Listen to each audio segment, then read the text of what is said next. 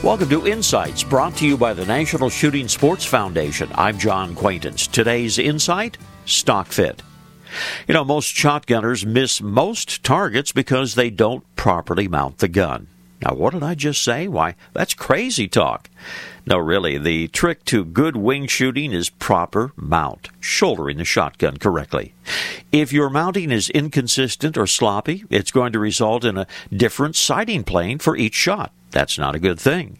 With most shooters, the eye, which is the rear sight, comes into a different alignment each time the shotgun is mounted.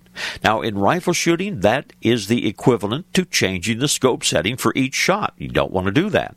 The problem can be partly addressed by practice and by using the same gun for all your shooting. It can also be solved by practice and having your stock fit to you, customizing your stock to your stature and the way you shoot. Custom stock fitting is an art based upon certain mathematic and geometric principles. In short, it's not something you can normally do for yourself. Check with your gun club to locate a professional stock fitter. Your shooting ultimately will improve. This reminder, visit the National Shooting Sports Foundation website at nssf.org. Lots of information about hunting and the shooting sports. This is John Quaintance.